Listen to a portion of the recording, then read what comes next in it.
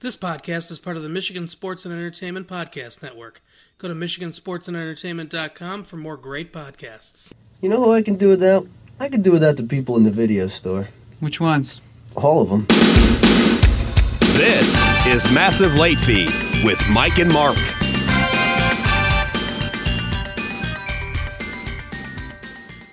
Well, hello everyone. Welcome back to Massive Late Fee. My name is Mark. With me as always is my co-host Mike. How you doing, Mike?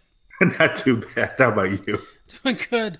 I thought about editing that out, but now the laughter won't make sense, so I'm not going to edit it out. So there you go. Yeah, I knew I was risking it with the laughter, but I couldn't stop. Well, I kind of laughed too, so we're good. But we've had a good week. week. I was like, you could cut this so I look like a complete maniac. We've had a good week here at Massive Late Fee. Our network is expanding. Some news about that I can't tell you yet. But there is some exciting news on the horizon about the podcast network. And all of you just stay tuned and you're going to love it. I know it. Hold your milkshakes. But we've got some exciting things happening. And I know Mike is super pumped about it. Because, you know, you can imagine that. You can imagine Mike getting super pumped about something, can't you? Anyway, What you're talking about, so... We have a new Twitter account for Retro Late Fee too, by the way. You can go to @RetroLateFee on Twitter and find our Twitter account. Carol is doing some diary entries. So like every day she's going to do a diary entry from her 1994 diary. And put it... Not a live journal? Yeah, it's sort of like that, yeah. And she's going to put it on Twitter. Retro Late Fee will be retweeting all that. And check out the episode that came out 2 days ago from when you're listening to this. Today, from when we're recording this. We talked 1994's Stephen King's The Stand. Do you remember that movie, Mike? Yeah, I thought it was earlier than that even. I didn't realize it was only 94.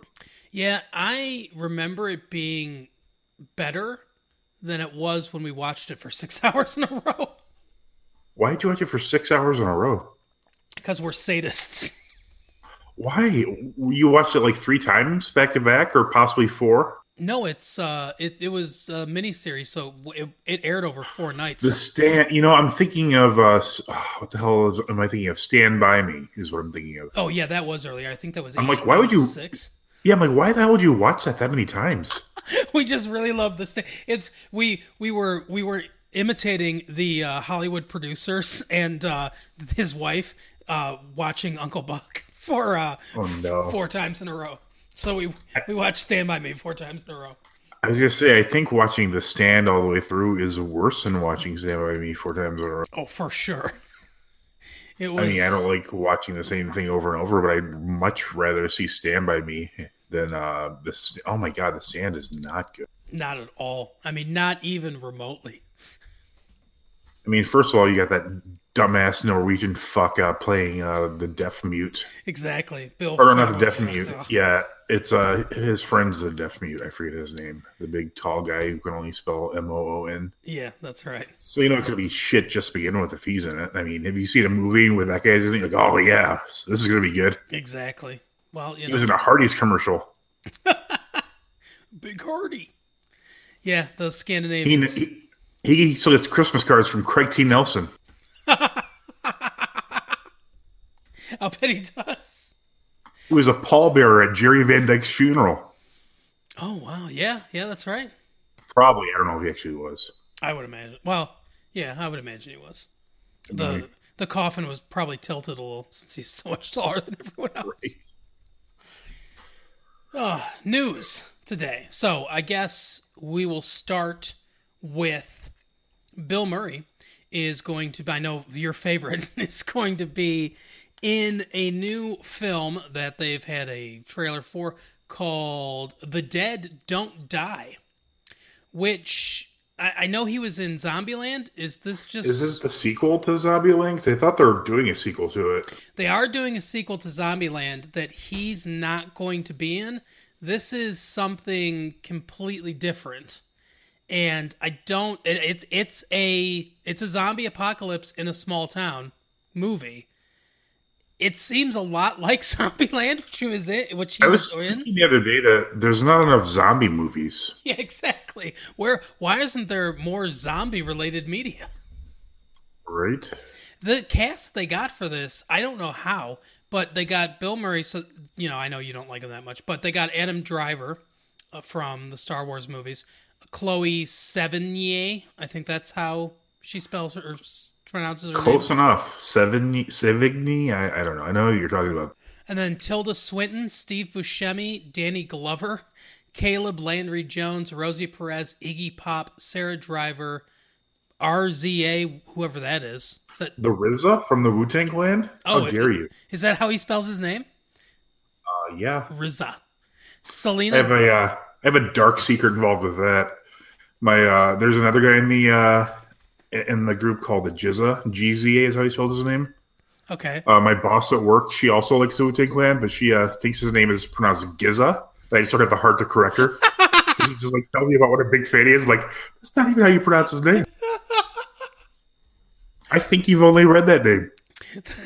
That's like my friend Mark. That's like I've heard RZA, but I've never read his name. Like, I've heard the RZA and That's the Jizza from the Wu-Tang Clan, although I am not an enormous Wu-Tang Clan fan or anything, obviously. But I've never... They're coming in town at the end of the month, in case you want to go. I'll go with you. I've never seen his name written, though. No, you won't. But that's sort of like my friend that claimed that he was a huge fan of the band INXS. Why would anyone claim that? I think it's funny. Because who would lie about that? I think it's If you funny. told me that, I would say, like, fuck you, you are. Yeah. I think it's funny, one, that he You thought only like the hits. that he thought In Excess was cool, was something to brag about. And two, that he thought the band was INXS. Yeah, that's kind of a bad combo. So Selena Gomez is also in this, as is Carol Kane, Austin Butler, Luca Sabat, and Tom Waits. Tom Waits is still alive. He was in that Coen Brothers movie. You remember yeah. Last Ballad of Buster Scruggs? Yeah, that's Though I right. still don't quite know who he is. He was the one that was the gold miner. He was looking for. No, I mean I know who he played. I just I know he's like a musician, but I know nothing about him. I hear his name, but I couldn't tell you one song he did. I think the thing I know him most for is that he was the inspiration for Heath Ledger's portrayal of the Joker. Yeah, I don't understand that. Wait, are you sure it's him or was it Nick Cave? No, it was Tom Waits, I think. Oh, The Voice. Isn't it The Voice? Yeah. Maybe. Yeah, there's some I don't know. interview that he did where he sounds a little unhinged, probably because he was on drugs, and allegedly, and that's Heath Ledger saw that interview and he said, "Oh, that's kind of the voice and the manner, that I want to do." Oh, I see. Yeah, I don't know. This Tom Waits is like one of those people who I'm like, I don't understand how they're able to be full time like a celebrity. Like, I mean, I don't, he's been like a sprinkling of movies from what I could tell, and I know, like I said, I know he's a musician, but clearly not like a super popular pop musician. So I mean, Right. how does he, as you were once asked, how does he survive? Yeah, my dad asked that of Ben. Oh, shout out to Ben, who somehow survived after getting fired. God, my dad set him up for that. I'll tell that story real quick because I think that's a funny story. That's a pretty good story, yeah. My friend Ben came into town for my wedding, the unsuccessful one. And I had told my dad... I feel that you should have said the first one instead of the unsuccessful. That's true. Because there's some ambiguity to that. And so I told my dad before that my friend Ben had been laid off, and that's part of why he was able to come into town for the wedding. And he knew all this. He had all this information in his head. So when he met Ben for the first time at the wedding, he shook his hand. He said, "Hey, how you doing?" And he said, "Oh, I'm doing good." And he says, "What do you do out there for work in Vegas?" This is the second question. After how are you doing? And he said, What do you do? It was just burning. He had to just get it out. he said, Well, actually, sir, I just got laid off, and my dad just looked at him disgustedly and said, "How do you survive?" I know that as soon as there was a twinkle in his eye when I told him that Ben got laid off. I can see it from here. Yep. So I knew that he was just burning to ask that question. Oh. Okay. So, Yeah, he's one of those how do they survive actors. I mean, I don't understand. I mean, maybe he's more famous than I'm aware of. Maybe he's wealthy from some other source. I think he had some hits in the 70s, maybe, but I'm not really familiar what he sings or what he sang either, so I don't know. I think, I don't know who, like, maybe Scarlett Johansson or someone who's like that, like some Piper Perabo, is that correct? Blake Lively, like, I don't really know who these people are. Mm-hmm. But so one of them did like a whole album of like covers of Tom Waits songs. I just, like I say, I've never heard a Tom Waits song, and I have no burning desire to do so. I'll make a question for Ben. I don't have any urgency to this. Right. Another thing that I have no urgency for to see is Clownado. What? They trailer. I already know what this is about. Trailer number 2 has come out for the film Clownado, which how did I miss trailer number 1 is what I want to know. Which channels Sharknado, but with clowns. Would they just kill the clowns? I think I'm going to take back my previous statement. I kind of want to see it. Is it on like Sci-Fi, hopefully? I believe it is a Sci-Fi Channel original. Yeah, I know. Yeah, okay, I'll see that then. I know the Asylum has the NATO franchise. Lockdown. Whatever they decide to call it, but because there's Sharknado and I don't know, there's others. Was anybody really watching Sharknado like near the end? I watched the very last one just because it was going to be the last one. Mm-hmm. I don't know why. I didn't really watch any of the ones before that, and it wasn't very good. Yeah, I have never seen Sharknado actually, or any of them. So I don't know. Like tons and tons of cameos, like in the later ones of the series. Like Penn Jillette on his podcast was talking about how he was, there to shoot for a day, and there are all these other kind of like his level of like celebrities like there that were all in the movie, I guess. Huh, interesting.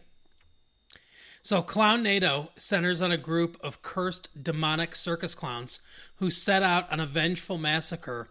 In order to accomplish this, they naturally decide to use tornadoes. What? A stripper, an Elvis impersonator, a truck driver, a teen runaway, and a random dude get caught in the supernatural battle. Yeah, because the rest are perfectly orderly. Right. Get caught in the supernatural battle between Femme Fatale and the boss clown from hell. Okay. It stars... Is anyone of note in it? It stars Linnea Quigley. Oh, you're making that up. No, it does. I assume she plays the stripper? Or one of the clowns? Maybe, yeah. Could be. She could be the head boss clown. She's probably Femme Fatale. No one else that I've ever heard of is in it. Eileen Dietz. I'm surprised we've heard of Linnea Quigley. Right. That was just a random chance at that. Yeah, we're gonna have to watch this trailer and see. Maybe we'll if it's on, because I can't see if it's on. Oh, it is on Sci-Fi, I believe. Yeah, yes. What else would it be on? Yeah, it's on Sci-Fi. I don't know when. They don't have a release date yet, but when it comes on Sci-Fi, maybe we'll review it for the podcast. Wouldn't it be great when they try and release it in the summer, and then every other fucking week there's gonna be like a major tornado, so they can't release it out of sympathy for the victim.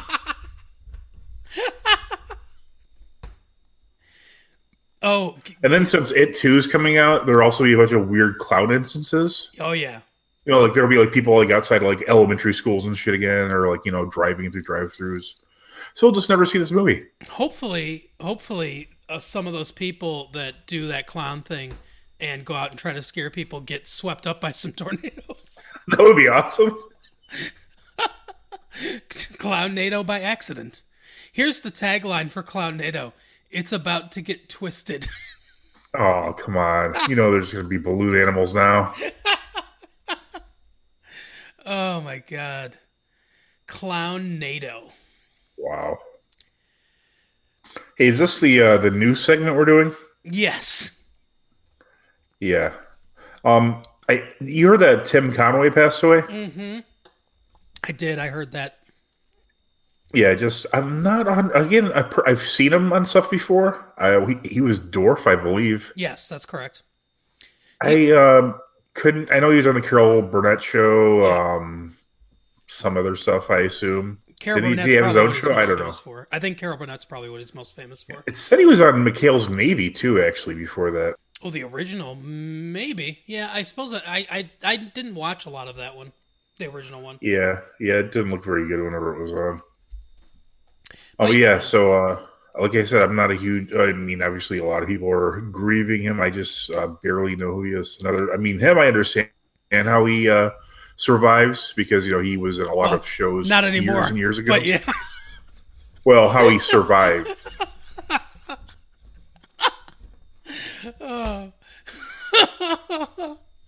Oh yeah. He was.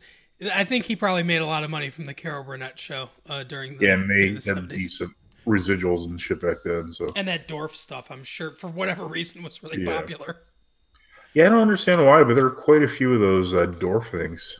I have not. I've only seen like a couple episodes of the Carol Burnett show, so it's not like I was a huge Tim Conway fan or anything like that. But obviously, it's sad his passing because it's sad when anyone dies. But almost anyone, not when Hitler died. I think we have to bring up Hitler every podcast at some point. I noticed you didn't say Stalin though. No, Stalin. It was sad when Stalin died because of all the murders that he did. Yeah, I loved. I think it was it Norm that was talking about all the people that Stalin killed, and as opposed to how many people Hitler killed. Well, he jokes about that with Adam Egget. He claims that Egget always brings up Stalin because there always is a person that does that. Yeah, definitely. And they're absolutely correct, but I think Hitler just had the better marketing plan. Exactly. Those swastikas, that's branding. That's right. Oh, speaking of branding, the last bit of news that I have is that M. Night Shyamalan is working on a new sci-fi film. It's going to be a sci-fi. He has not done. We both liked Glass, and I believe we both like Unbreakable as well. Yep. But Glass did not get great reviews. And shockingly, your wife likes The Happening, which I was blown away by when you released that little nugget of. Yeah, I just think I don't know what. It's not like she has horrible taste. I mean, she married me, but it's not like she has horrible taste in other things. But there's just something about that movie that she likes. I don't understand it. It's definitely a fascinating movie. I'll give you that. But he has not done super well with sci-fi films in the past. After Earth, I think he did that last Airbender movie. I don't know if that would be considered sci-fi. Probably more I didn't even fantasy. see the first.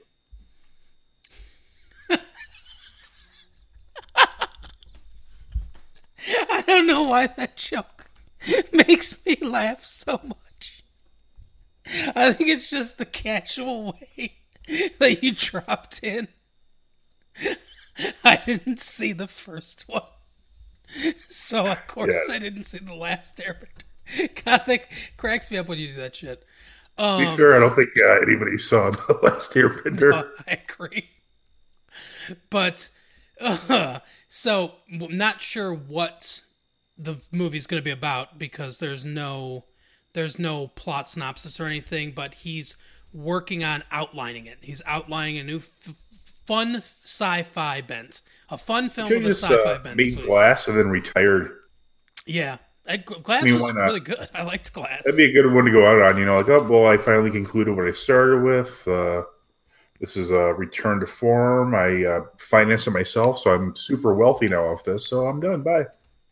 Yeah, and it got really bad reviews, apparently, Glass. I don't know. I mean, I don't know. Those are people who saw the previous movies or have any sense whatsoever. Yeah, we don't. We normally don't agree with critics anyway, which is part of the reason why we do this show, so that people can hear real opinions from people that actually matter. Middle-aged white men.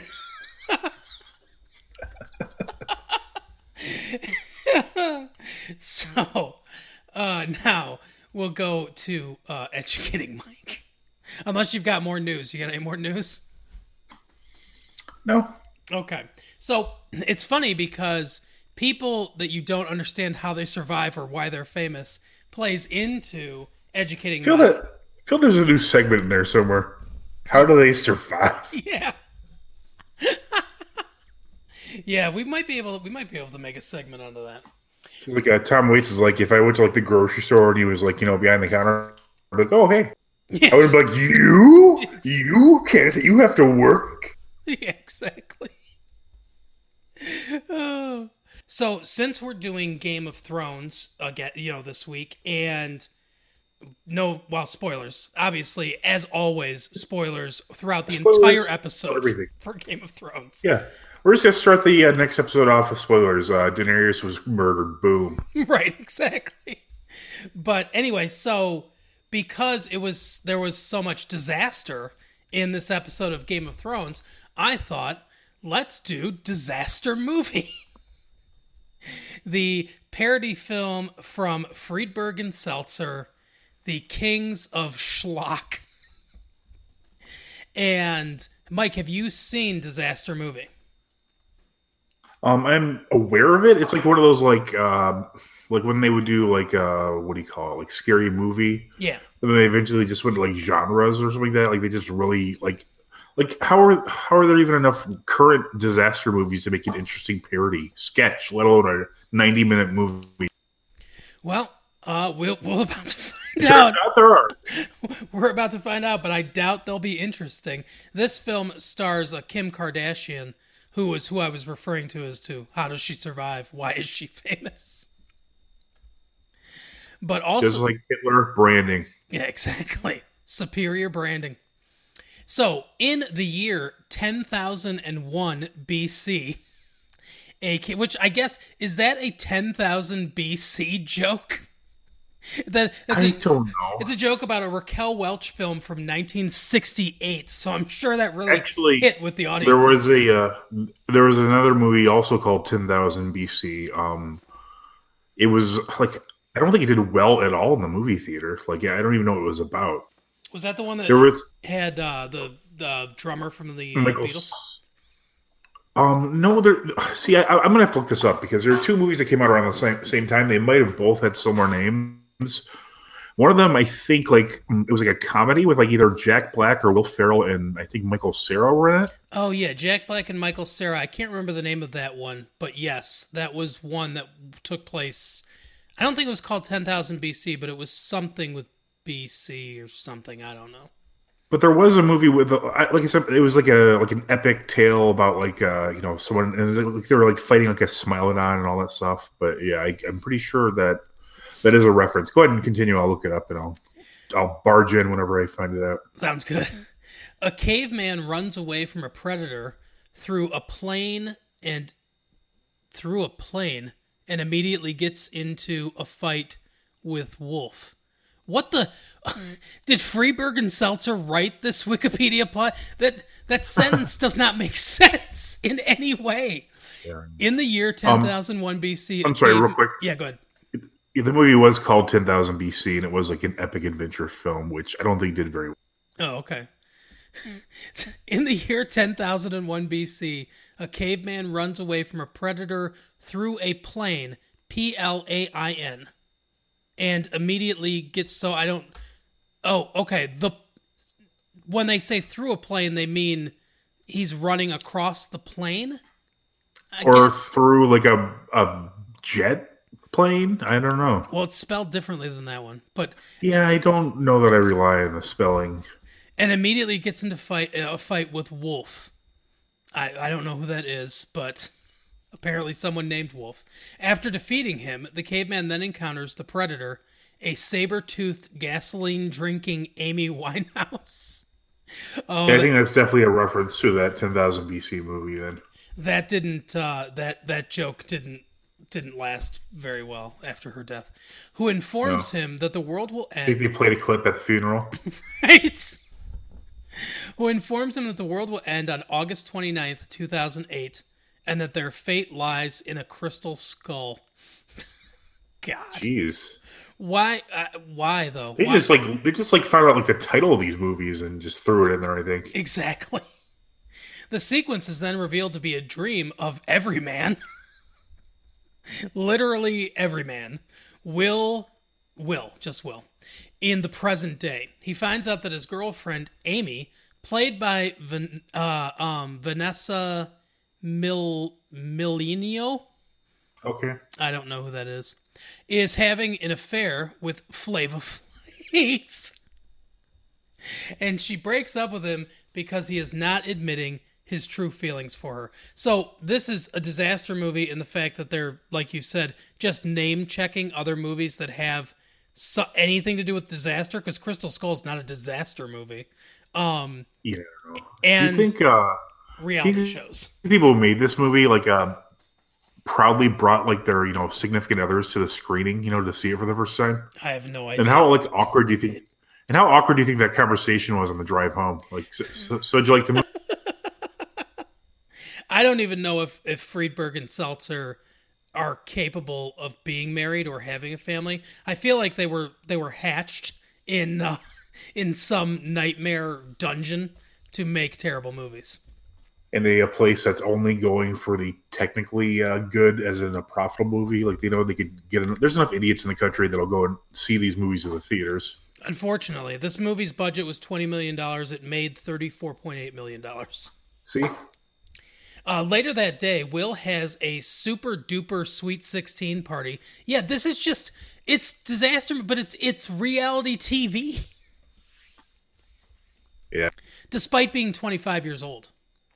The guests include Junie, based on Juno, I'm guessing. Dr. Phil, Will's best friend. Probably actually played by Dr. Phil. Yeah. Will's best friend, Calvin. And Anton Chigurh from No Country for Old Men. What? I mean, it's not actually him, but yeah, he's just Anton Chigurh, among others. So those were the famous ones. Everyone else is in Also Rand. During the party, Amy arrives with her new boyfriend, a Calvin Klein. Pauly Shore. You're right. A Calvin Klein underwear model. The party then comes to a halt when the room shakes and the lights go out. A bulletin on the radio claims there is a meteor shower and it is the end of the world. Okay. That's quite succinct. Soon after, the city starts to freeze over, like in The Day After Tomorrow. So this movie was made in 2008, so that's a 4-year-old reference at this point. And Will, Junie, Calvin, and Calvin's girlfriend Lisa, played by Kim Kardashian, retreat to a garage for shelter. When Junie mentions that the calamities are caused by global warming, Will realizes his dream about Amy Winehouse could be related. When the world starts to end, he realizes that maybe his dream about the end of the world is related to the end of the world. Could be. Later, Will is chided by the others for not committing himself to his relationship with Amy. I hate how they write these Wikipedia things. That's just a weird little factoid to put at the end of this paragraph that leads to nothing. The gang leaves the garage and Will gets a call from Amy where he admits his feelings for her, but before the call is dropped. He decides to go to rescue Amy. Lisa is later killed by a meteor. So that's Kim Kardashian. So I guess that's something good about the movie. Oh, it was Kim Kardashian and she wasn't just like a character? Yeah, her name was Lisa and it was played by the actual Kim Kardashian. Weird. While the others comfort a distraught Calvin, Giselle from Enchanted, goddamn, a prostitute, climbs out of a manhole and gets hit by a taxi. So that's a joke. First of all, that sentence only exists in this plot summary to explain one of the jokes, And that joke is just based on seeing the trailer for the 2007 film Enchanted. Yeah, probably. Calvin catches her, and they immediately fall in love with each other. Giselle's pimp, Prince Edwin, challenges Calvin to a dance fight for her love. But apparently that's based on Step Up to the Streets. But a tornado... So, and the funny thing is it's not referencing Sharknado. It's referencing the 1996 film Twister. Jeez. That is a pretty old reference. Appears and Prince Edwin escapes. Iron Man, Hellboy, and the Hulk attempt to fight it. The tornado, but are all one best supporting actor in Twister. That's true. The Wind. That's right. But all are defeated by cows thrown by the tornado. Awesome. After time, that scene's got to be great. After taking shelter, Will, Junie, Calvin, and Giselle encounter rabid knockoffs of Alvin the Chipmunks. Jeez. Who attack the gang and kill Junie. The Chipmunks then go after Will and Calvin, but they trap them in a trash can, fatally suffocating them as they attempt to escape. Is that based on the Garbage Pail Kids? I don't know. On their way to the museum where Amy is trapped, the group runs into Batman, who informs them, what the fuck is this movie? Who informs them that they must go to evacuation buses and there will be no chance of survival if they go to save Amy. With time against them, Princess Giselle kills Speed Racer, and the group hijacks his Mach 5 to drive to the museum. What is even going on in this movie at this point? It's like they just took a bunch of pop culture shit, put it in a blender, and whatever came out, it's like, that's what I think I know who wrote this after all. Yeah, who? A certain gentleman who wrote a certain Ready Player One. Yeah, that's right. What is his name? I can't think of his name off the top of my head now. But yeah, that dude. I don't know. References. At the museum, they save Amy, who reveals that the crystal skull is the only thing that can stop the end of the world. We already knew that. Calvin and the princess then find that the museum doors are closed and all of the artifacts have come alive. Just like in Night at the Museum. Including Po from Kung Fu Panda, who fights Calvin but is defeated. When Calvin makes out with the princess, Calvin accidentally pulls her wig and discovers she is actually a transvestite. While this happens, Po takes out a katana and kills Calvin and the princess. Great. Meanwhile, Will and Amy run into nude Beowulf. They ran out of... What? They ran out of movies. And Beowulf actually was a movie that came out around that time with yeah. Angelina Jolie as that's right. his mother, Grendel, maybe. Yeah, you're right. I thought that they were just... far be it from me to think that they'd actually read a piece of literature. Yeah, I don't think that's happening. After Beowulf is defeated, Will and Amy encounter Indiana Jones. You know, we knew that was coming. Who is revealed to be Will's father. Indy tries to put the crystal skull on the altar, but he has an accident. They don't say what it is.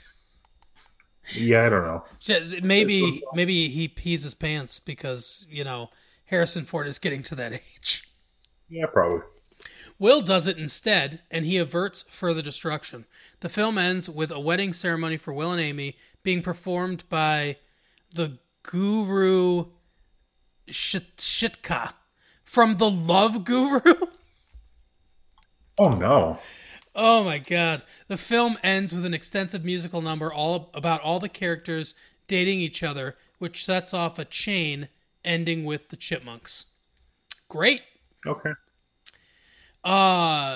Disaster movie was panned by critics. Shocked. On Rotten Tomatoes, the film has an approval rating of 1%. Jeez. The site's consensus reads, returning to their seemingly bottomless well of flatulence humor, racial stereotypes, and stale pop culture gags, Jason Freeberg and Aaron Seltzer have produced what is arguably their worst, quote, movie yet. Holy shit. Okay, so here's a couple reviews from Disaster Movie. The fact that aspiring actors, directors, and writers can't find work while this crap is produced is absolutely appalling. Wow. The second review is titled, "There's just no point anymore." Jeez. Is that a suicide letter / review? Seriously? This movie is forcing people to kill themselves. My corpse will be the one hitting post reply. The third one said just titled "My Eyes." Oh my god. Oh, and this might be the best like the most apt title for any of the reviews. Wait. What? Honestly, what is wrong with you, Hollywood? That's the first line of that review. Nice. Oh, okay. So, Parents' Guide for Disaster Movie. Sex and nudity is moderate. Overall, the film has no female nudity, just cleavage, and only male bare bottom. Bullshit. Bullshit. They also say in the second sentence, this, quote, movie is nothing more than unfunny pop culture gags and stupid sex jokes. That's in the nudity section. Oh, a completely nude... I don't feel that's nudity at all. That's just your opinion. Pretty much. A completely nude young man is shown in a full frontal pose, but the area between knees and abdomen is pixelated out. Oh, God. So he's not shown, in other words. Correct. There's a lot in the sex and nudity especially for it, at the beginning saying overall the film has no female nudity. The last one in... Let's see. Oh, there apparently frequent full frontal male nudity, quote, or parentheses, not in the PG-13 version. Apparently there's a unrated version of this film with frequent full frontal male nudity. I think they call that the Andy Dick cut. A comical penis biting scene, which is also not in the PG-13 version.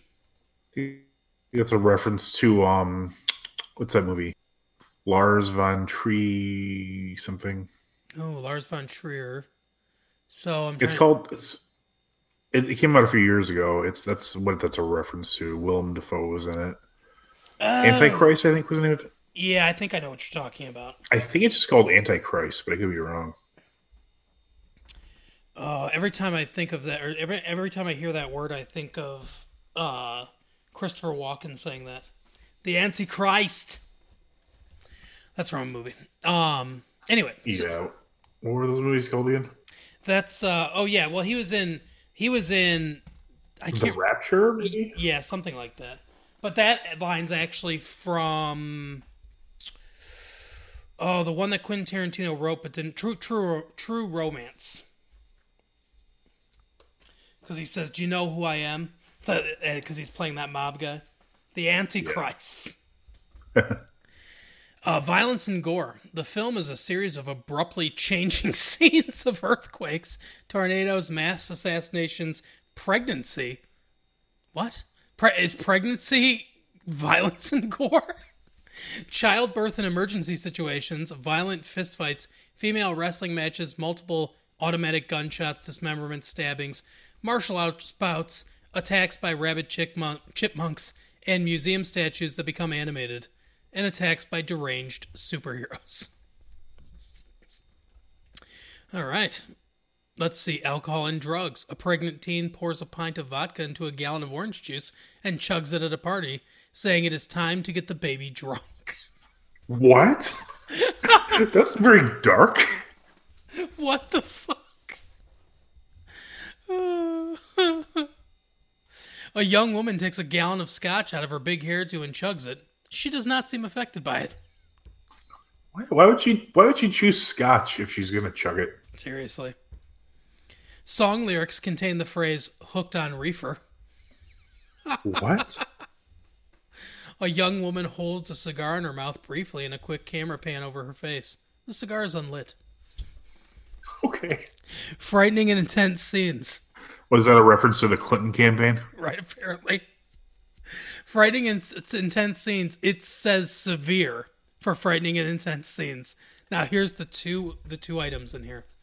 A horrible film that wastes time. Parentheses and money for theater goers. And then the most frightening part of the movie is its stupidity. Considering how mind-numbingly horrible it is, do not watch this horrible movie. Watch something else. So, apparently the frightening intense scenes that are severe is just warnings from people from the Parents' Guide not to watch the movie. Oh, that is Disaster Movie. A movie I haven't seen, and I'm not gonna, not even for you podcast listeners, will I watch that movie. But I hear it's terrible. Doesn't sound good. So now we will move on to Keeping Current with Mike. Well, this is the segment of the show where we plumb the depths of some gossip column or, I don't know, something, Weekly World News website. Where are we going today, Mike? Well, I've quickly realized that I don't really know a lot of different names of gossip magazines, so I'm kind of going back to one of the ones I've already gone to. It's In Touch magazine. All right, In Touch. A bunch of exclusives now. Yeah, a lot of exclusives, but just keeping us all in touch, because I know that's where we want to be current with Mike keeping. And again, I've gone to the wrong website, so I'm trying to solve. Is this the UK one? Or is this a different one? This is it's In Touch mag or something like that. I don't know. I don't know. It's some kind of business. It seems like it's like a, I don't know. It's like a manufacturing company or something. Interesting. In Touch Manufacturing. We're in touch with what you need.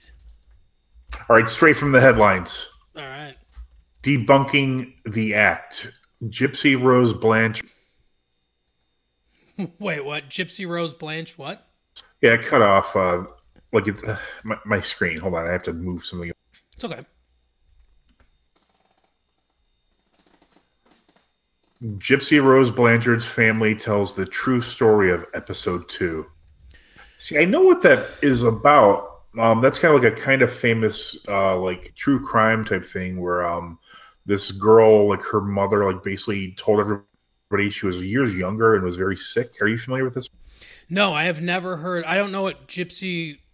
What is it, Gypsy? Yeah, that was a girl. That was a girl's or a woman's name, Gypsy Blanchard. Like it was like a kind of like a. I think it's like the Van Munchausen kind of thing, where like the mother like basically treats the daughter as if she's sick, like even with medicines and stuff. Gotcha. And I think like the girl got like a boyfriend, maybe not. I'm not sure about that, but I'm pretty sure she killed the mother. But it looks like it's like a movie about that. And I think I heard there was going to be a movie about this. Oh, it looks like it's on Hulu, and I think it's a series because this is episode 2. Okay, so the murder of D.D. Blanchard, that's what comes up.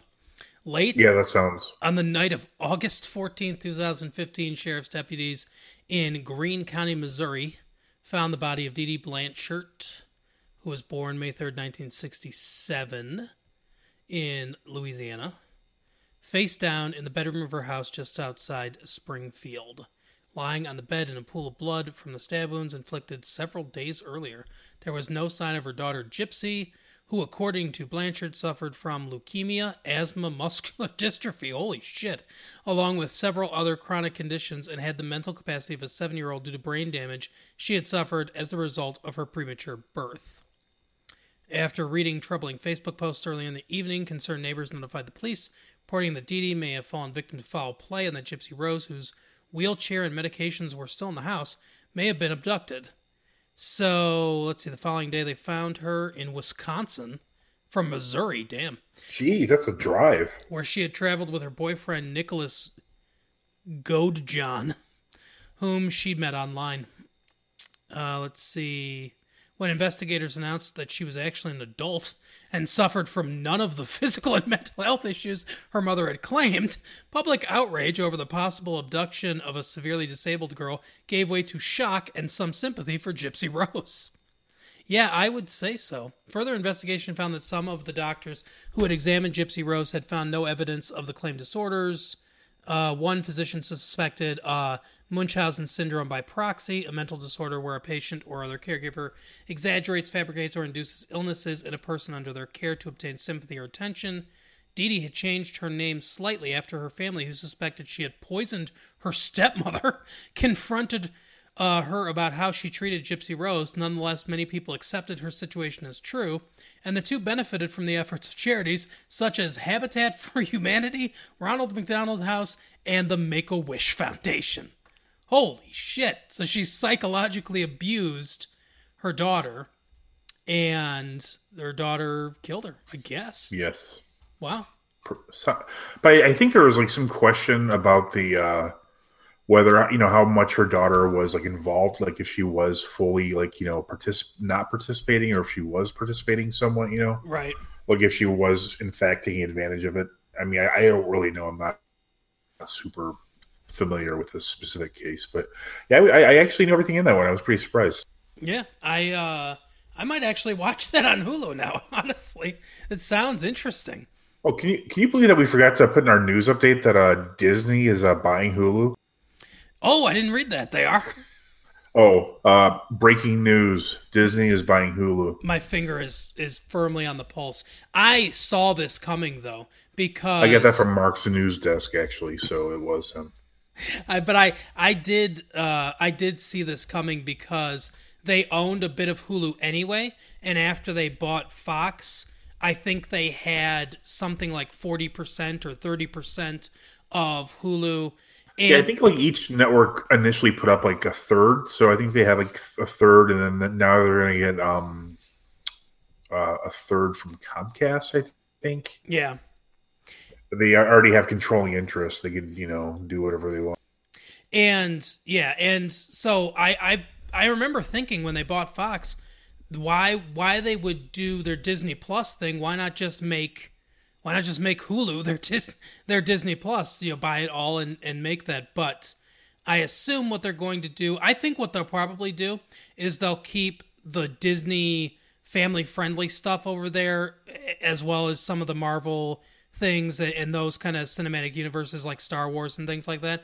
And then I think on Hulu, they'll probably have a lot of the Fox properties that they bought, a lot of Fox properties that they own, like Aliens and things like that, stuff that they wouldn't necessarily want on their Disney Plus option.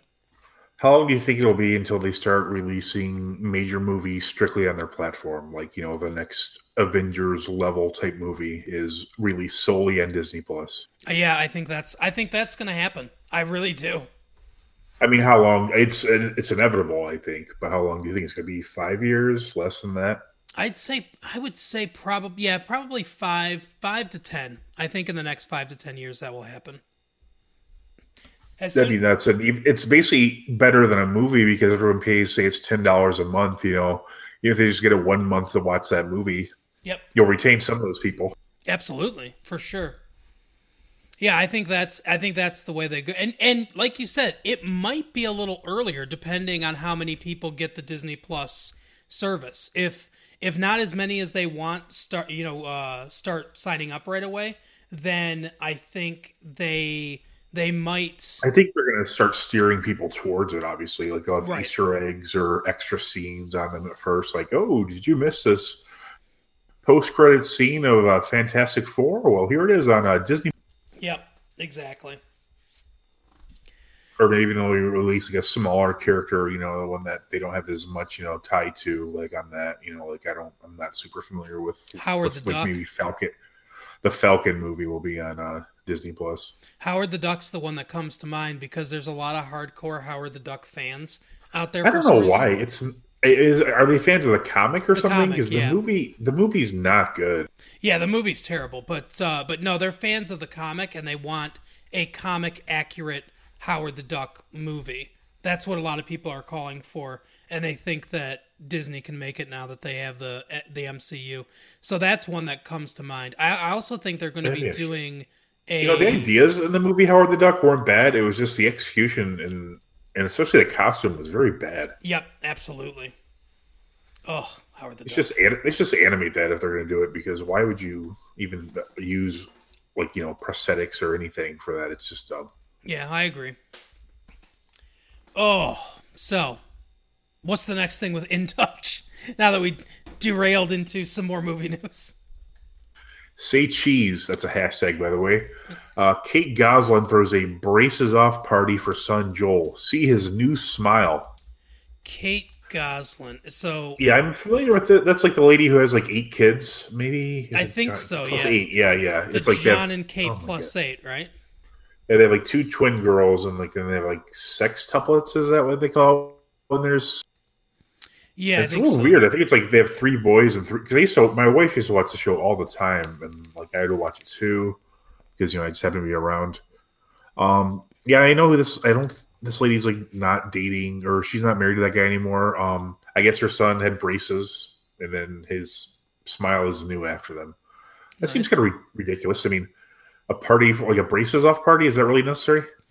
I don't think so. I mean, it's like a medical procedure. I mean, it's not like it's like a major one. I mean, right. I know they have like, it's like, I guess if you learn how to walk again, that's like cause for celebration, I would say. Mm-hmm. Like if you were like, you thought you'd be paralyzed, like, hey, look, I'm walking. Like, okay, we'll throw this guy a party, but you get your braces off and you get a party for that? Right. Okay. You got your appendix taken out. Let's throw you a party.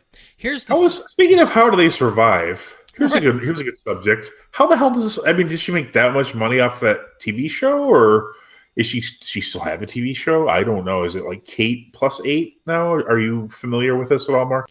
I've never watched it, but I think she did. Oh, you know what? She still does have a show. This show is still on the. How is this show still on the air? But it's on the air still. Yeah, here's her filmography. Surviving Sextuplets and Twins, which was a 1-hour special in 2005. Then in 2006, Sextuplets and Twins 1 year later. Then in 2007, they got that TV show John and Kate plus 8, which became just /Kate plus 8 when they got divorced. And I feel like now I don't know if any of this is true. This is just stuff that I think I heard about this, but I think he cheated on her, or for some reason he was some sort of like weird creepy guy that everyone started hating. That's why they were all on her side. That's probably just what the cameras want you to see, though, because they probably had a better deal or better prospects with Kate plus 8 rather than John visits his 8 children. John plus a lot of alimony. Well, kids, I was only able to get a 1-bedroom. But they said the filmography for this says 2007 to present. So wow, 12 years on this shit. I guess that's how she can. That's how she survives. Yeah. Apparently, she was also on Say Yes to the Dress, Dancing with the Stars, Celebrity Wife Swap. Oh, that's weird. I wonder who she swapped with. Kate plus 8 Sextuplets Turn 10, which was a 2-hour special. And The Apprentice. Why? Don't know. Okay. All right. She was on Celebrity Wife Swap when let's see when they got divorced. She got divorced in 2009. So shortly after the show started. So is she remarried? Who is she? I doubt it. I don't know. Let's see. It does not look like she's remarried. I mean, who would marry a woman with 8 children? Yeah, no kidding. Would you just cross the country during the fucking Dust Bowl? Oh, my God. So I don't know what she was... For all our listeners out there with 8 children that are single mothers, I apologize. Right. And for all you Dust Bowl survivors, we apologize too. Oh, you're probably dead. Oh, yeah. How do you survive? Well, you don't. Because the Dust Dust. Bowl was almost 100 years ago. Dust in the lungs. What else was In Touch talking about? All right. I don't really understand this one at all. Breaking Amish. I guess it's a TV show. Breaking Star Amish. Jeremiah. And the guy's name is hilarious. It's Jeremiah Raber. That's like such an Amish name. Well, this part's not so funny. He reveals how son is doing after terrifying ATV accident. Oh, God. I can't believe you laughed at that. Oh, yeah. That kind of tragedy in someone's life reminds me of that tragedy 9/11. Jeez. Now, don't laugh. Wow. It's too soon, I feel. Breaking Amish is an American reality television series on the TLC television network. So Yeah, I know the Amish. I assume it's just people getting out of the Amish lifestyle. I guess. And the fact that this guy has a backward hat on shows me that he's very much out of the Amish lifestyle. But like, this guy doesn't look very old. But I mean, I assume Amish people like get pregnant at like 15 or something. Does that sound reasonable, or Sure. do they wait till they're 18? I don't know. What do they have to look forward to? They're just going to be a fucking farmer their entire life. Exactly. Might as well start fucking as soon as you can, huh? Apparently the series revolves around 5 young Anabaptist adults, 4 Amish, and 1 Mennonite, who Do you moved. think he's like an outcast to the rest of the group? Right? You ain't What real do you Amish. know? You were able to use the phone. They moved to New York City in order to experience a different life and decide whether to return to their communities or remain outside their communities and face potential ostracism by their family and friends. I'll tell you what, Jeremiah Raber must not have gone back to the community. I guess not. Earring in, and he's filming this with a cell phone, obviously. Oh, God. It says the cast members' move to New York City differs from Rumspringa, the rite of passage in which some 16-year-old Amish are allowed to experience the outside world and decide whether or not they wish to remain with their home communities. I don't know how. Were they not 16? I don't know how it differs from that. It sounds exactly like it. I don't know. I have a sweet movie idea, though. It's this makes no sense. It's called Rumspringa. Okay. It's about these Amish kids who have like the craziest night out ever. But it's crazy by their standards. Okay. So it's like, I held a woman's hand. It's like, but they just can't ever tell their family because it's like shameful, their behavior. It's like a Spring Break parody, but yeah, it's all understated stuff. Like, oh my God, I saw that girl's ankle. Yeah, so obviously the target market is also the Amish, which makes no sense. By the Amish, about the Amish, for the Coming to a barn raising near you.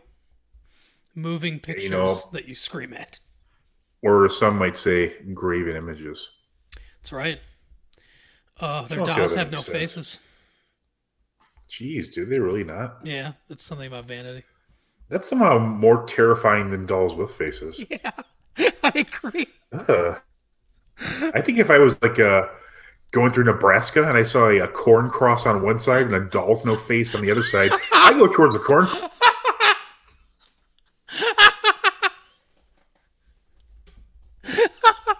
And we both know that's not the correct decision in this case. Oh, God. Oh, my God. Oh. Oh. Oh. Yeah, I've never heard of Breaking Amish. But fuck him. But I don't know how his son's doing. I assume he's okay because he's not in a hospital room. Yeah. Yeah, hopefully. And he's wearing like a shirt, so he's not like, all serious. I'm sure he's fine. Yeah, hopefully. We'll just assume that he's fine. But do you think he thought, obviously he's like a young child. He never thought he'd have to worry about a terrifying ATV accident. No kidding. Do you think that makes him like second guess like his decision? I mean, I guess there's plenty of opportunity for mayhem and carnage with like, horses and livestock and stuff. Yeah, that's true. But do you think if he told his father about this, can you imagine how fucking smug that guy was? Yeah, the guy. A bicycle with 4 wheels, you say? when he came back to the Powered by gasoline. when he came back to the farm with his son and told him the story, his dad probably just stared at him and said, "Living out there, how do you survive?" Just a fad. He's got so charged up, he went off and raised a barn by himself. He was just so happy. Oh, God. Oh, anything else? And then he quickly goes, I'm glad he's okay, though. Yeah. Anything else from In Touch? Yeah, but I don't really care enough to read it. All right, that sounds good. That's usually what happens with this segment, is that we just get bored with it, and then we move on. We quickly go off subject, try and figure out where we started at, and then we're done. So, now, we will move on to our main topic of the day, and if you've been listening, and judging by the ratings, you haven't. No, I'm just joking. No, we've been doing well. But, that sounds legit. But if you've been listening, you know that we are talking Game of Thrones until Game of Thrones is over, so this week and next week. We're just doing a scene-by-scene breakdown of Disaster Movie. Exactly. And then we're going to do an audio drama that just does a scene-by-scene remake of Disaster Movie. Yes. So, Mike, we see the battle of, I don't know what, King's Landing, I guess is what they're going to call it, the Battle of King's Landing. Yeah. Not more like the massacre of King's Landing. No kidding. So, we see another side of Daenerys in this episode, and we see another side of a lot of people in this episode, honestly. What did you think overall of the episode? Did you like it? Did you hate it? Were you ambivalent? Oh, I actually missed this one. Oh, you did? No.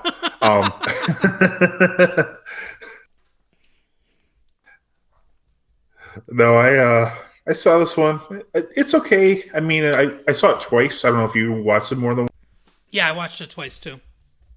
Yeah. So it's like the first time it's like a lot to take in, but I mean, the second time I saw it, I didn't like it nearly as much. Mm-hmm. I think again, there's an issue that they just rushed the season too much. I mean, they took like a 2-year break almost, and then they just came back for a shortened season. If we had this podcast earlier in the show, this is my biggest complaint about Game of Thrones. They always complain that the books are, getting behind, but then they just skip shit that's in the books. They could have like 15 years of stories, no problem, if they just stuck to the book. I mean, obviously there's issues with the kids getting older. I mean, that's the biggest problem right there. And then, I think the timeline of the books isn't going to be 15 years when it's all said and done. It might be like 5 or 10 at the most. Right. But it's like, you're just speeding things up. Like, I don't know. What did you think about this episode? Well, I'm coming from a different perspective than a lot of people are, I think. But I am sort of conflicted on this. I do think they're definitely rushing things, obviously. I mean, they only have 6 episodes in this season to wrap basically everything up.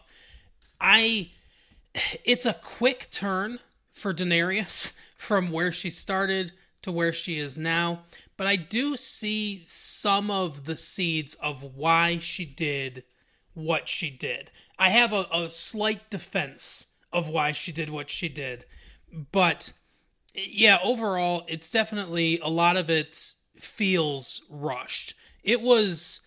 I liked it. It wasn't my favorite episode of the show so far. I mean, not close to my favorite episode of the show, but I didn't hate it as much as a lot of other people did hate it.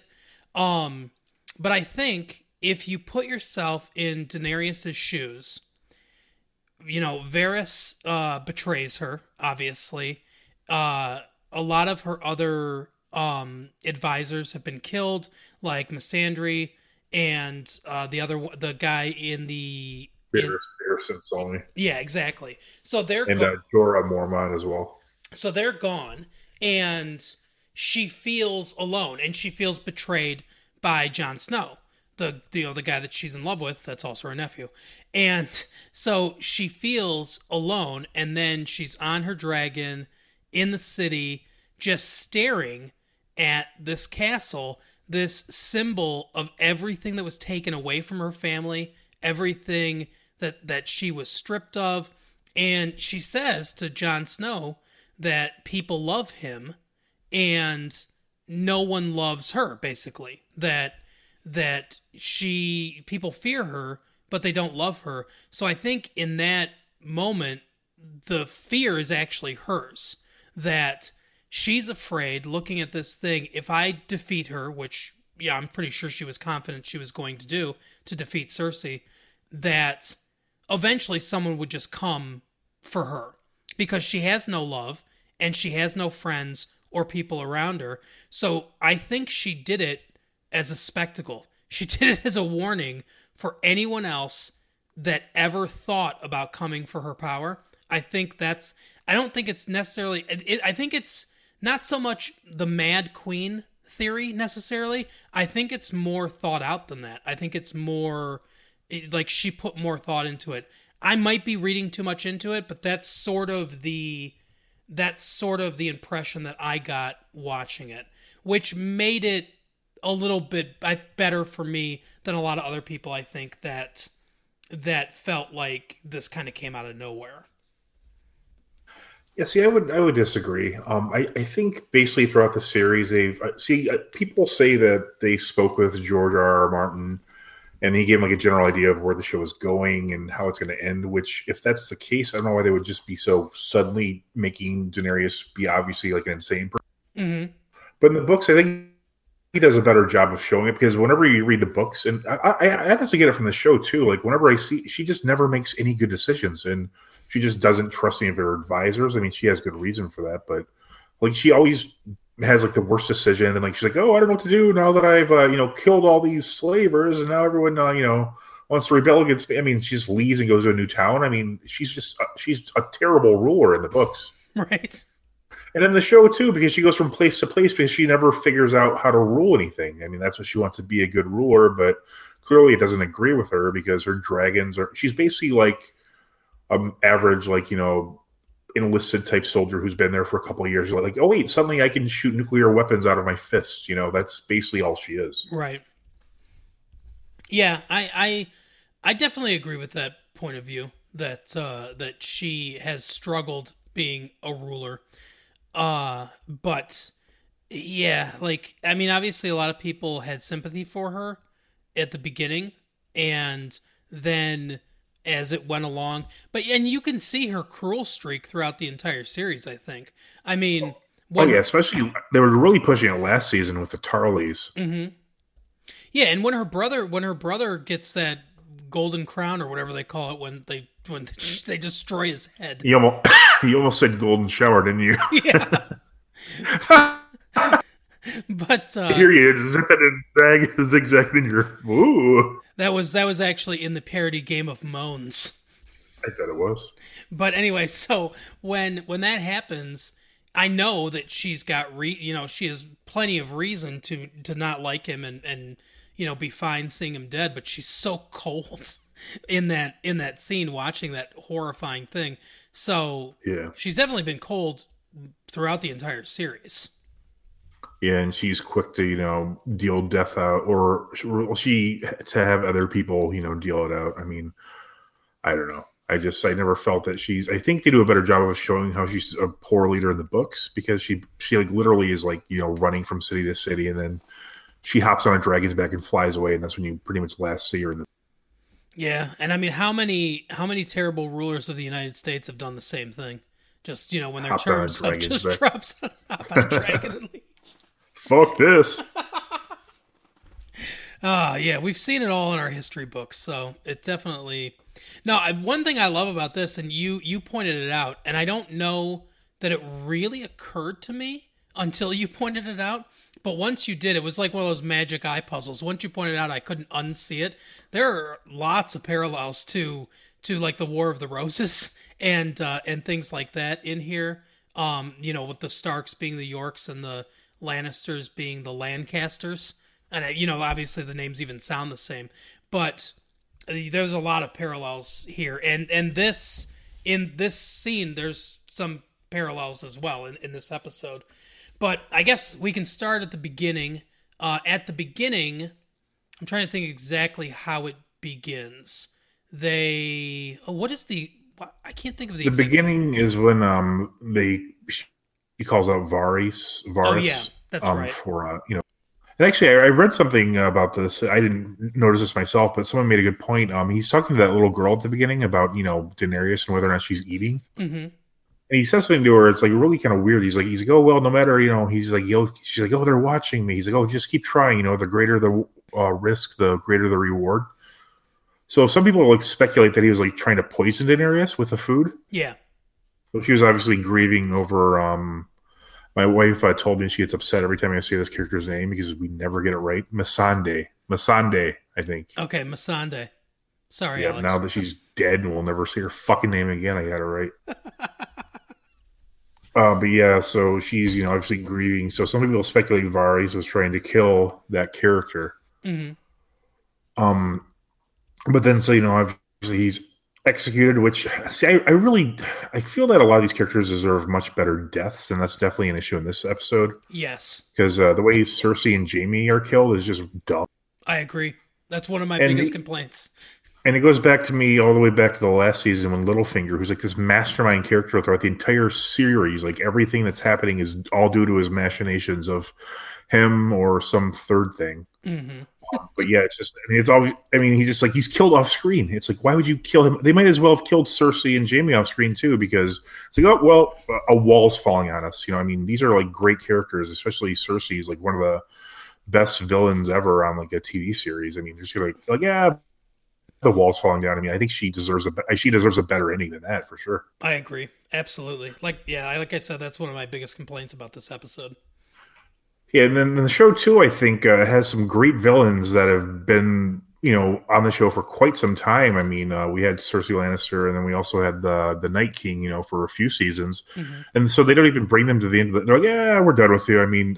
So they suddenly have this new villain, Daenerys, and it's just not nearly as impactful if she's really only been the villain for one or two episodes, if that, Yep, I agree.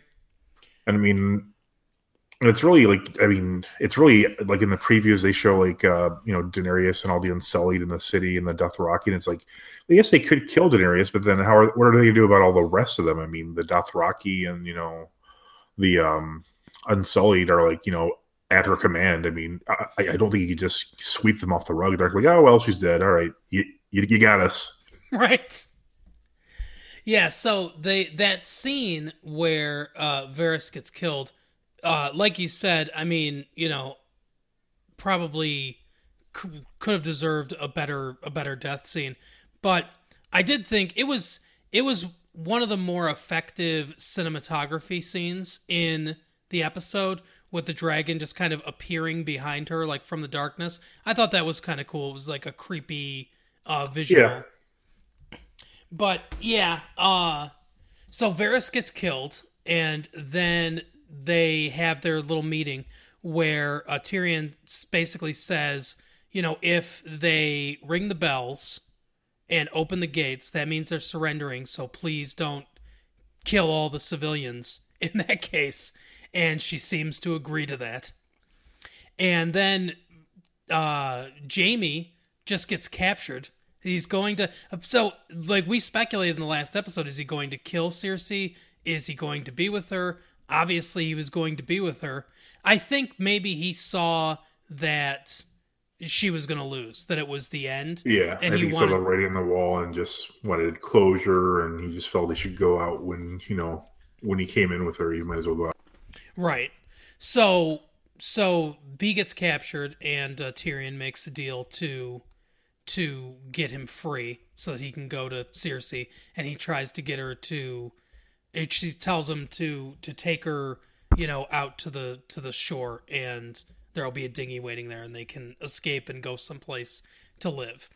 Yeah, we should point out too that he was like on like his last strike with Daenerys was like he told Varys, I think. So if he screws up again, she's going to kill him. She says. So he basically says, "Well, I'm going to die for this, but I can't let them kill my brother because they always have had like even there's been moments where they haven't had a great relationship, but there's always like that lasting bond between the two."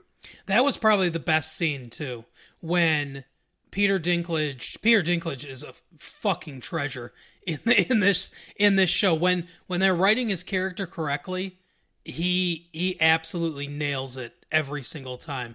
But his little like mini monologue to Jamie when he said that if it wasn't for him, he wouldn't have survived his childhood, and you really feel the depth of emotion between the two of them, and what, the good side of Jamie that was there, that helped his brother through this when he was a kid. And that's one of the most emotionally effective scenes, I think, in the episode. But then they go, so then he sets him free, and then the battle basically starts after this. And it's not really much of a battle.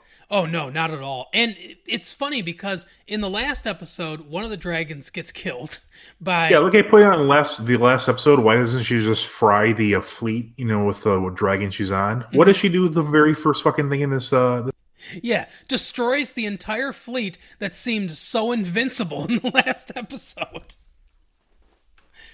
Yeah, just with no effort at all. It wasn't even... There was no trying. I mean, it wasn't even... It would have been better, I think, had the other dragon not been killed in the previous episode, and then you could kill it in this episode. You could at least make it look like a struggle. It's hard for her to keep dodging, these arrows and everything. You have a feeling that the producer in charge of monitoring the special effects budget was like, yeah, we got to kill this dragon. Yeah, I think that's probably it. We're out of money, guys. We're out of dragon money. Yeah. You want to lose Theon, or do you want to have a dragon for 5 more seconds? Right, exactly. Sorry, Theon. But so yeah, she totally torches the fleet, and then comes up behind the ones guarding the wall, fries all them. It's like you were talking about, like firebombing Dresden or something like that. She absolutely clears the way for everyone to come in. And again, it's a question of why didn't she do the exact same thing with the Battle of Winterfell? Mm-hmm. I mean, she could. I mean, I know there was visibility issues, but still. Mm-hmm. Exactly, like we said, send the Dothraki to absolute pitch black to die, or at least try to do something. Like you said in that episode, at least light the way. Right. Lucy, light the way. Yeah. So they march into the city. She lands her dragon on top of the building, and they wait, and they wait and they wait. And then finally they drop their swords. They ring the bell, and she stares for a little bit and then says, fuck it, and starts killing everyone. Yes, every single person. Just absolutely tears through the entire little town. And I can't remember what I always forget what they call it. King's Landing? Yeah, I know it's King's Landing, but they call the little town in front of it something else. I don't know. Something Keep or something like that. The Red Keep? Yeah. I think it's a building in King's Landing. Okay. So anyway, she's torching through all of it. One of the things that I kind of like is that we're on the ground for most of it, so we see a lot of the devastation. We see a lot of the actual personal loss. It's so funny to me because it's like she comes to rule these people, and she's like, oh, it's easier. It's just murdering all of them. Yeah, she's like, obviously makes the decision to rule by terror, or very likely she's just insane because she's a Targaryen. Yeah. So she does that, and then the soldiers, when she does that, they take the cue to start, killing. So they start killing people and start raping people. We don't obviously see any of it, but it's pretty clear, they're grabbing at the women and stuff like that. And that's sort of what they're going after. And Jon Snow is the only one that's kind of keeping his moral compass in this carnage that's around. Yeah, this is, of course, Tyrion begs her not to do this, and basically Varys also said, yeah, you probably don't want to go in and kill everybody in the city. Again, she was advised not to do this, but she knows better. Yeah. So then we cut to Arya and the Hound, and they come all the way there. They come all the way to King's Landing for him to turn around and look at her and say, hey, you know, I've lived my whole life trying to get revenge, and there's only one thing that happens when you live a life of vengeance. You're going to die. So, you know, why don't you leave? We came all the way here, and I could have said this at any point during the ride, but I'm going to say it right here when you're in the heart of the city and you have the longest journey out of this fucking nightmare. What's kind of funny is the last time they traveled together, it didn't end well when they went to the twin towers. Not the twin towers. Oh, speaking of 9/11, the twins. Where the Freys held the Red Wedding. Yep. They both showed up there in the golf. Yeah, so she decides that she's not going to live a life of vengeance and turns around and starts to leave. And then we get to see her with all the people, and that's kind of... It seems to me that the theme of this episode is dying together or, being together. Arya is trying to get that little girl and her mom out of the city, and, Daenerys comes down and does the fire thing, and the next time we see them, they're, like, welded together, like, burnt together, which is a heart-wrenching, sight to see. And then it's obviously a visual reference to the atomic bombs. Yep. Or something like Dresden. Yeah. And then obviously Jaime and Cersei die together. The Hound and his brother die together. There's just a whole bunch of people dying together in this episode, and I think that's somewhat of the theme. I understand it, but it doesn't fully work for me, especially like you said, the way Cersei and Jaime die together is just stupid, in my opinion. Yeah, it was.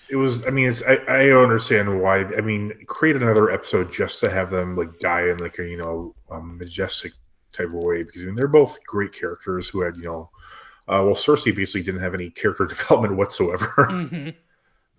Jaime, went like all the way from like villain to not so bad guy after. Yeah, exactly. But then he went to go fuck his sister again, so there's that. Right. What's kind of messed up is that saying that his experience with Brienne of Tarth was so bad, he's like, nah, I know what I want. I need some more of my sister. Yeah. Oh, God, yeah. Well, she was a virgin, so... he was trying to, get out of it. He's like, oh, it was just, I'm sure other women are even better than my own sister. But he's like, yeah, no, I was wrong. She knows what I like. Oh, God. Oh, yeah, it's also sort of creepy. They come into the world together, come into each other, and then go out of the world together. It's so creepy. With their last child, too. Yeah, exactly. And when she's... Yeah, that was just... I would be very shocked if George R.R. Martin had the exact same death for the two characters. Oh, I agree. I don't think that's going to happen like that in the books either. But when she's like, oh, I want my baby to live and all this stuff, I mean, I felt no sympathy for her. Like, I thought what Daenerys was doing obviously was a mistake and dumb, but at the same time, when they're trying to get our sympathy, when she's making that statement, my thought was, well, you kind of brought this on yourself, because you should have just realized she has this dragon, you're fucked. Unfortunately, you're just going to have to surrender. Yeah, but to be fair, the last time they saw the dragons, it took them 2 seconds to kill one of them. That is true. And then she forgot that her dragon could shoot fire. So like, oh well, shit, we just got to shoot it and it'll die immediately. Yeah. So anyway, so I'm trying to think what happens next. So the Hound encounters his brother. Yeah. Gregor. Yeah, Gregor. Yeah. The mountain. Who looks like Jason Voorhees when you take his mask off. He kind of does. And operates the same way, because he can get stabbed in the eye through the brain and be fine. Yeah, he's okay. But... Which kind of makes me think... Oh, I'm sorry, I don't want to spoil your part. Go ahead. No, go ahead. I mean, they basically fight, and then they get both... I never understand how it works, how both people simultaneously fall at the same time. Yeah. How does that work? Like, unless you jump together, that doesn't make any sense. Yeah, I don't get it either.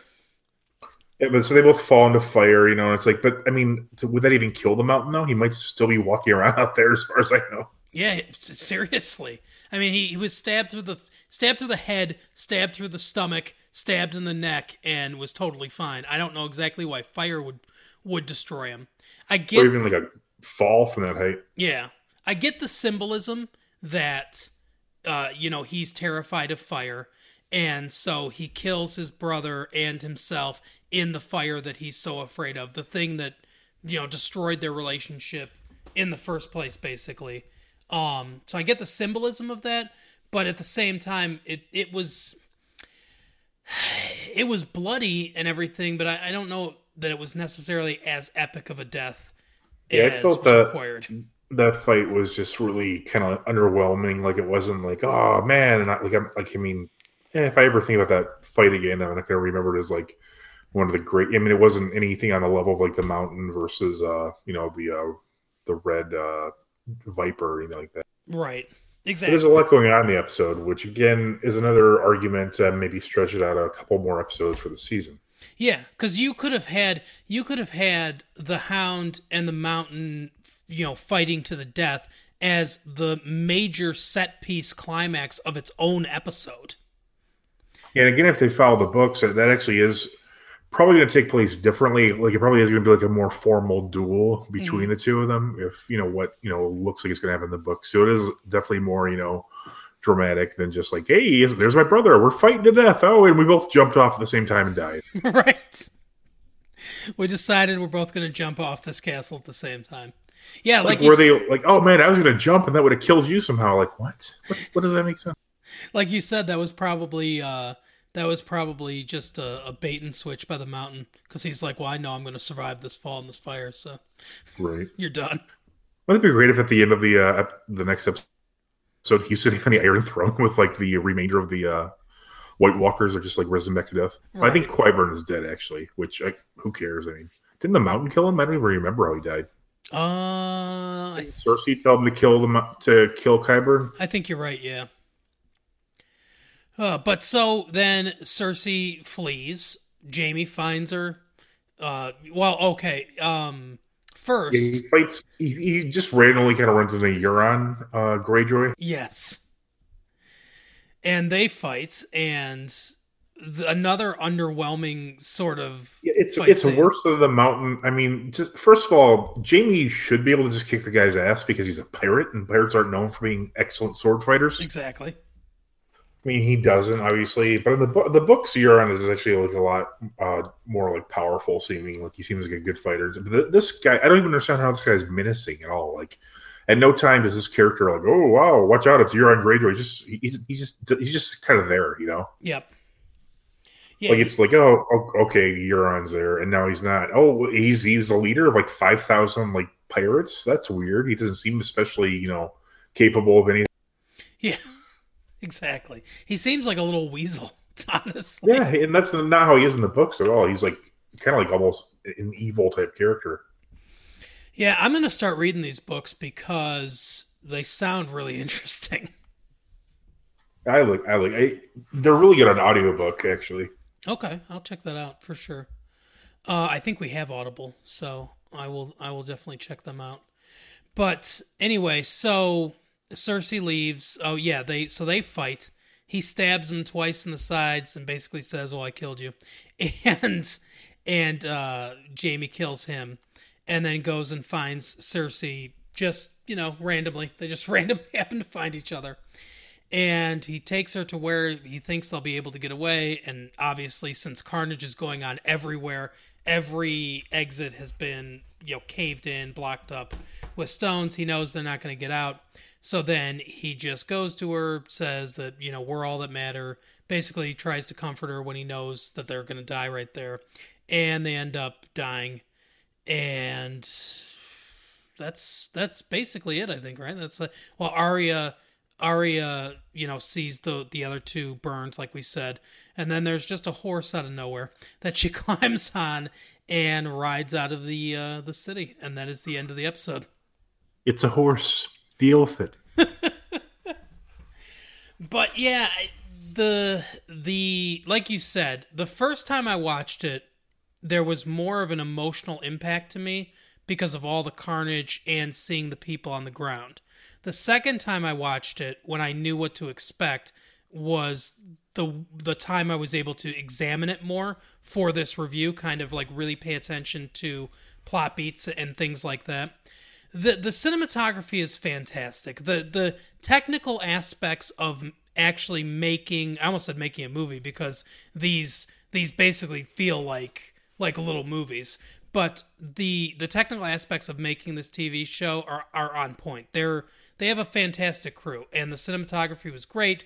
The way everything was filmed was great. The way the action was shot was good. There's not, like a bunch of unsteady cam and tons of cross cutting or anything.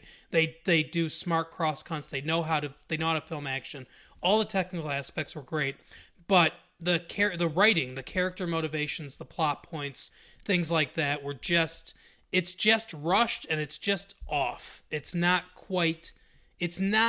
satisfying from a story point of view. Like you said, there's, Cersei and Jaime dying because of a secondary action.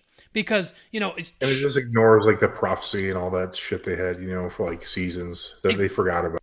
Exactly. Like, yeah, Daenerys causes it, because of what she's doing with the dragon up there. But... What I thought was weird was Daenerys multiple times was flying directly towards Cersei, and she could see her, but she didn't fire on her at that point. Yeah, I kept saying, like, when she was staring at the castle and everything, I kept saying, okay, why burn everyone? Just fly to the building where she's standing at the window and just burn that part of the building. Just go and kill her, and then you're done. And she was also, if you recall, she was warned that they were letting the people into the city, so it'd be mostly innocents in there by, like, Tyrion, like, a couple episodes ago. Yeah. So she was fully aware that she was just killing innocents for the most part. Mm-hmm. Yeah. And so obviously she has turned full evil. Like you said, instead of this being a, 2-season or even 1-season arc for her character, it's been like a 2-episode arc for her character. If that, yeah. So it feels really abrupt to turn this bad this quickly.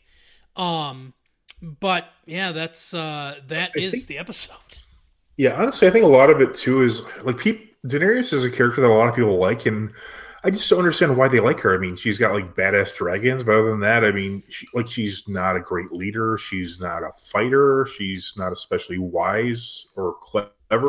Mm-hmm. I just understand the fascination with the character, but I mean.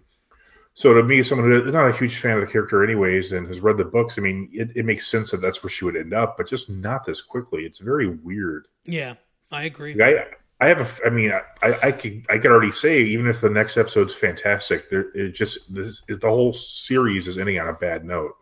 Yeah, I agree. Unfortunately, yeah, it's too rushed. It's too much too quickly. Like the carefully strung out characters and plots. And tiny things that you notice that come up later they're just like either not going to happen or they're just going to blow right by the screen. It's just ridiculous. And I wonder, like you've pointed out a couple times, I wonder if they've just run out of money. I mean, this has got to make a lot of money for HBO, so I would think. Yeah, I don't think that's it. I bet the creators want to do something else now, though. Yeah, well, they're supposed to be doing that Knights of the Old Republic Star Wars thing. Yeah, I don't think the parts that are beyond the books are not. I mean, the earlier seasons are way better than the later seasons, in my opinion. Mm-hmm. Like they don't. I mean, if that's any indication of how good they are, original screenplays. I mean, not that I'd see a Star Wars movie anyway, but I mean, it doesn't speak very well about the quality of their work, in my opinion. Yeah, I think that a lot of people because a lot of people have wanted to see a lot of hardcore Star Wars fans have wanted to see the Knights of the Old Republic for a while. I'm not one of them, because even though I like maybe a third of the Star Wars films, I've never read any of the books. I've never seen any of the TV shows. I've never delved into any of the extended universe or whatever expanded universe, I think they call it. I've never delved into any of that. So I don't, and I've never really played the video games. So I don't know what Knights of the Old Republic is or what it what it entails necessarily. I mean, from context clues, I assume it means Jedi Knights from a long time ago before the Skywalker stuff. They have video games on Xbox. I played the first, and I don't know if there's any more than the first two. I enjoy the games, but yeah, I think it's like thousands, if not tens. I don't think it's 10,000 years before the original trilogy or whatever. Mm-hmm. Yeah, it's like a ancient tale. But yeah, a lot of hardcore Star Wars fans are really looking forward to it, and I think a lot of them, at least from what I've seen online, a lot of them are tempering their expectations based on this, the last few episodes of Game of Thrones that they're underwhelmed with. So I feel that Star Wars fans who are into it so deep that they care about the Knights of the Old Republic have to temper a lot of expectations in general. No kidding. They have to temper expectations of getting girlfriends. Oh, so before we go for the night, let us have some predictions. Let's do some predictions of what we think is going to happen in the final episode. Mike, what do you think the major events of the final episode will be, and who do you think is going to be on the Iron Throne? Well, I think Daenerys is going to be killed. I don't know if it's going to be Jon or Arya who kills her, though, but I think it's going to be Jon. Okay. They're on the throne, but I would like to think he's wise enough to put somebody who's smarter than him on there. So I'm thinking he'll put Tyrion. He'll abdicate the throne to Tyrion. Final answer, and Davos will be the hand of the king. Interesting. So that's sort of that was sort of Stephen King's prediction, is that Tyrion would be on the throne. How did he get to that?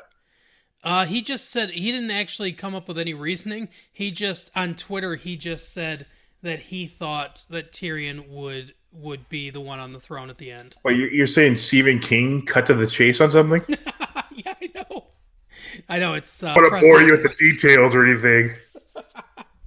But I think everyone, I know a lot of people are going to want to see Jon Snow on the throne. I think there's a healthy contingent that want to see Tyrion on the throne too. Obviously, I don't think it's going to be Daenerys. I think that they'll end up killing Daenerys. I think it's possible that Tyrion is the one that kills Daenerys. That through some sort of I think Jon and Tyrion will join forces to try to stop her, obviously. But I feel like Tyrion is going to be the one to get her, especially considering how shocked and appalled he was by everything that she was doing in that final episode. I wouldn't be shocked if she orders Grey Worm to imprison him, especially since I don't know if she even knows that Jaime's gone. I guess he's not in the jail, right? Right. So she'll probably. My guess is she'll probably have him almost about to be Dracarys, and then Arya or Jon will kill her and stop her. But I think Jon would be able to stop the dragon because I don't know if he can ride Drogon. I mean, he rode the other Drogo, I think. Yeah, Ivan Drago. The only good Swede out there, and he's a Russian. Exactly. But yeah, I think I think those predictions are probably. I think the way you predicted is probably how it's going to go. And I think Jon was probably going to be the one, and it'll be some big emotional thing where he loves her, but he's got to kill her for the good of everybody. There was a lot of talk about watching the first season, and in the first season, Jon has a long talk with Jaime about what it was like to kill the king because the king went insane and had to be killed. And also in the first season, Jon has a scene with Tyrion where he's basically Tyrion's telling him the right way to live life. You want to sharpen your mind with books. Tyrion's just a pretty bright guy in general. I mean, he's obviously a master strategic thinker at the Battle of the Blackwater and all that stuff. But Jon's not really a bad leader either. I just don't think his character really is that would be great for the character. I don't think. Yeah, I think that Jon is probably just going to retire. Jon doesn't seem like he really enjoys, battling or leading people into battle. I think the happy ending for him is just going to be to, retire. Yeah, though then again, it is called A Song of Ice and Fire, so he is a product of Lyanna Stark and Rhaegar Targaryen, which is ice and fire, so the entire thing could just be a tale about how Jon becomes the king. Yep, that is definitely true. I think it's going to be one of those two, obviously. So we will see what happens in the final episode. So anyway, that is our episode for tonight. And we will see you next week. As always, you can find us on MySpace. We want you to be in our top... We're on the computer. We want you to be in our top 8. What were you saying? We're on the computer. Yeah, we are on the computer. Look for us anywhere that you can find stuff on the computer. Massive Late Fee and Retro Late Fee. All the places. I just realized that we're telling people to listen to something they already know how to get. Yeah, exactly. What? Well, no, we want them to interact with us on Twitter. We want them to like tweet at us, "Hey, loved the episode. Why don't you do this?" Or go fuck yourself or something like that. Yeah. Well, so that do makes that. sense, I guess. Hashtag We're not hard to go find. fuck yourselves. on Hashtag Twitter. go fuck yourself. There you go. So yeah, and tell a friend, tell many friends about the shows, and I don't know, go to Patreon and give us $1 if you want to. So we Hashtag fuck Sweden. Exactly. So we will see you next week. Have a good night. Bye. See you next time.